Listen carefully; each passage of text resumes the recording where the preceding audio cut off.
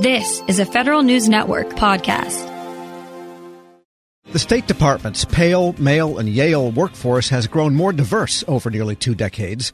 But a recent Government Accountability Office audit shows diversity has not filtered up to the agency's higher ranks.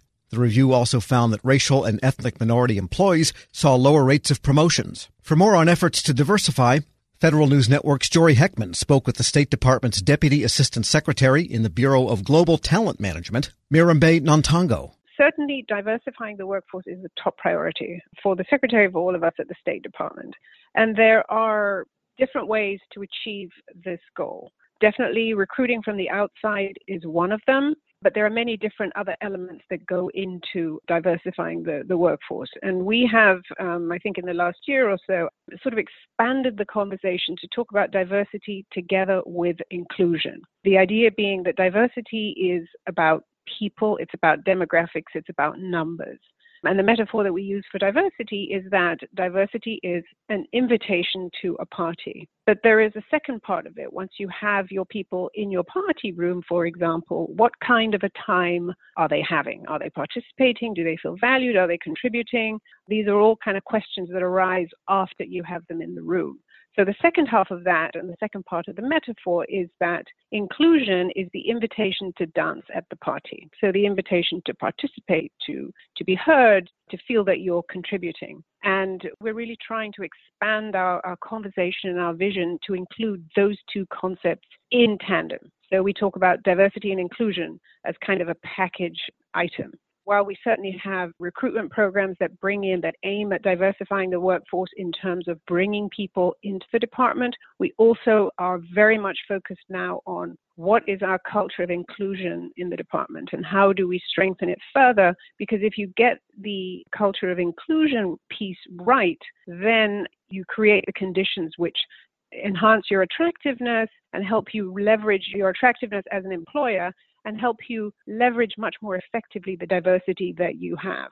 So when we talk about what our vision is going forward, it is multifaceted, it is multi-pronged. It has diversity drawing in of numbers components, but it also has very strong components of what is the culture of inclusion that drives retention, that drives recruitment, and how do we strengthen it within the department. We talk about diversity of recruitment, so that's recruitment from the outside. So we have our traditional programs that I'm sure you're aware of. The Pickering and Wrangle is one program. Our recruitment efforts continue among underrepresented groups and locations, historically Black colleges and universities, Hispanic service institutions, for example. We're very focused on veteran hiring. And in addition to all those programs geared at bringing in populations from the outside, we're also focused on recruitment within the department. So as you're doing lateral assignments, for example, in the civil service, as you are talking about foreign service bidding assignments within the department, what is the consciousness that each hiring manager, each bureau has about its own population, and what are the areas that need to be strengthened? And then when we go to the inclusion side, there are many different, very simple, concrete things that any institution can undertake to strengthen the culture of its inclusion. One of the keystone building blocks of inclusion is unconscious bias training. This is something that we've put a lot of time and effort into over the past year and a half. We've developed a classroom course of unconscious bias training, which is now being turned into an online course, which is available now to all 75,000 employees of the State Department online. And the idea being that opening the windows of awareness of unconscious bias will help us in many different areas, whether it's hiring, whether it's recruitment, whether it's evaluations, whether it's how you do awards, whether it's how you assign tasks. The key thing is that most people are people of goodwill, but not everybody is aware of how unconscious bias drives our different decisions in all these areas and many, many others. So one of our strong elements that we've really been focusing on has been on spreading the word about unconscious bias training, encouraging all members of the department to take the unconscious bias training, all bureau leaderships to encourage their people to take the unconscious bias training, particularly hiring managers and supervisors who have such an influence over the everyday life of the department. And there are many different areas that go into the culture of inclusion. I mean, this goes into workplace flexibilities. This goes into gender neutral evaluation, the meritorious service increase pilot program that we've started, We have an open conversations initiative that is designed to facilitate constructive dialogue around diversity and inclusion. There's a whole range of very simple and concrete steps that can be taken at all different levels in the department to, as I say, strengthen the culture of inclusion, which in turn will have an impact on the diversity, on the demographics, on the numbers. Drilling down into that a little bit more, could you drill it down a little bit further into what you had said about the workplace flexibilities as well as the pilot program that you described? So workplace flexibilities, I mean, this is a huge universe in and of itself. And the idea being that every person has different circumstances, and if you want to be inclusive, your workplace needs to reflect the diversity of the people that you are attracting and retaining. And so this goes into into areas such as telework, intermittent leave without pay, variable lunch schedules, and we're constantly looking at what are the workplace flexibilities that we have in play and what are the others that it makes sense to try and implement given who our population is.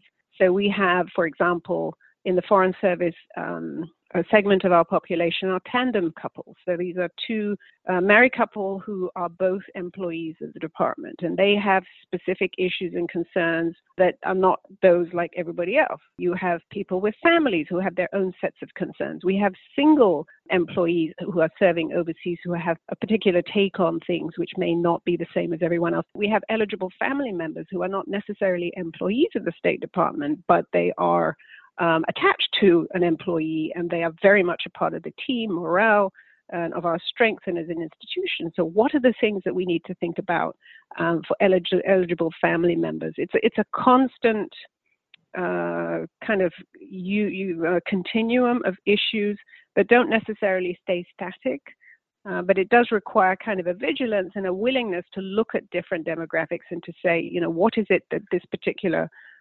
demographic might be able to benefit from, and make sure that all these flexibilities are available equally to everyone else, but ensuring that we are taking into account the diversity of the workforce as we consider what the flexibilities are.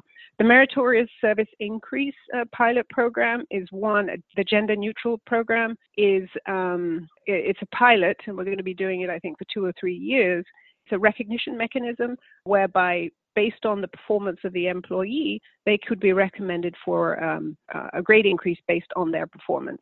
We've just sort of traditionally done this in the traditional way, that you feel that somebody needs recognition, you write up the nomination and you submit it, and then it gets evaluated by a department-wide committee. And this year, for the first time, we had a gender-neutral program whereby all the nominations that were put in, right, you couldn't identify whether it was male or female. Mirambe Nantongo, the State Department's Deputy Assistant Secretary for the Bureau of Global Talent Management, speaking with Federal News Network's Jory Heckman. Check out Jory's story at federalnewsnetwork.com. Grab a 30-day free trial of Live by Live Plus, and you'll get unlimited skips, commercial-free music, and all of the podcasts and live streaming events you can handle. Visit livexlive.com/podcast1 to learn more and start your free trial.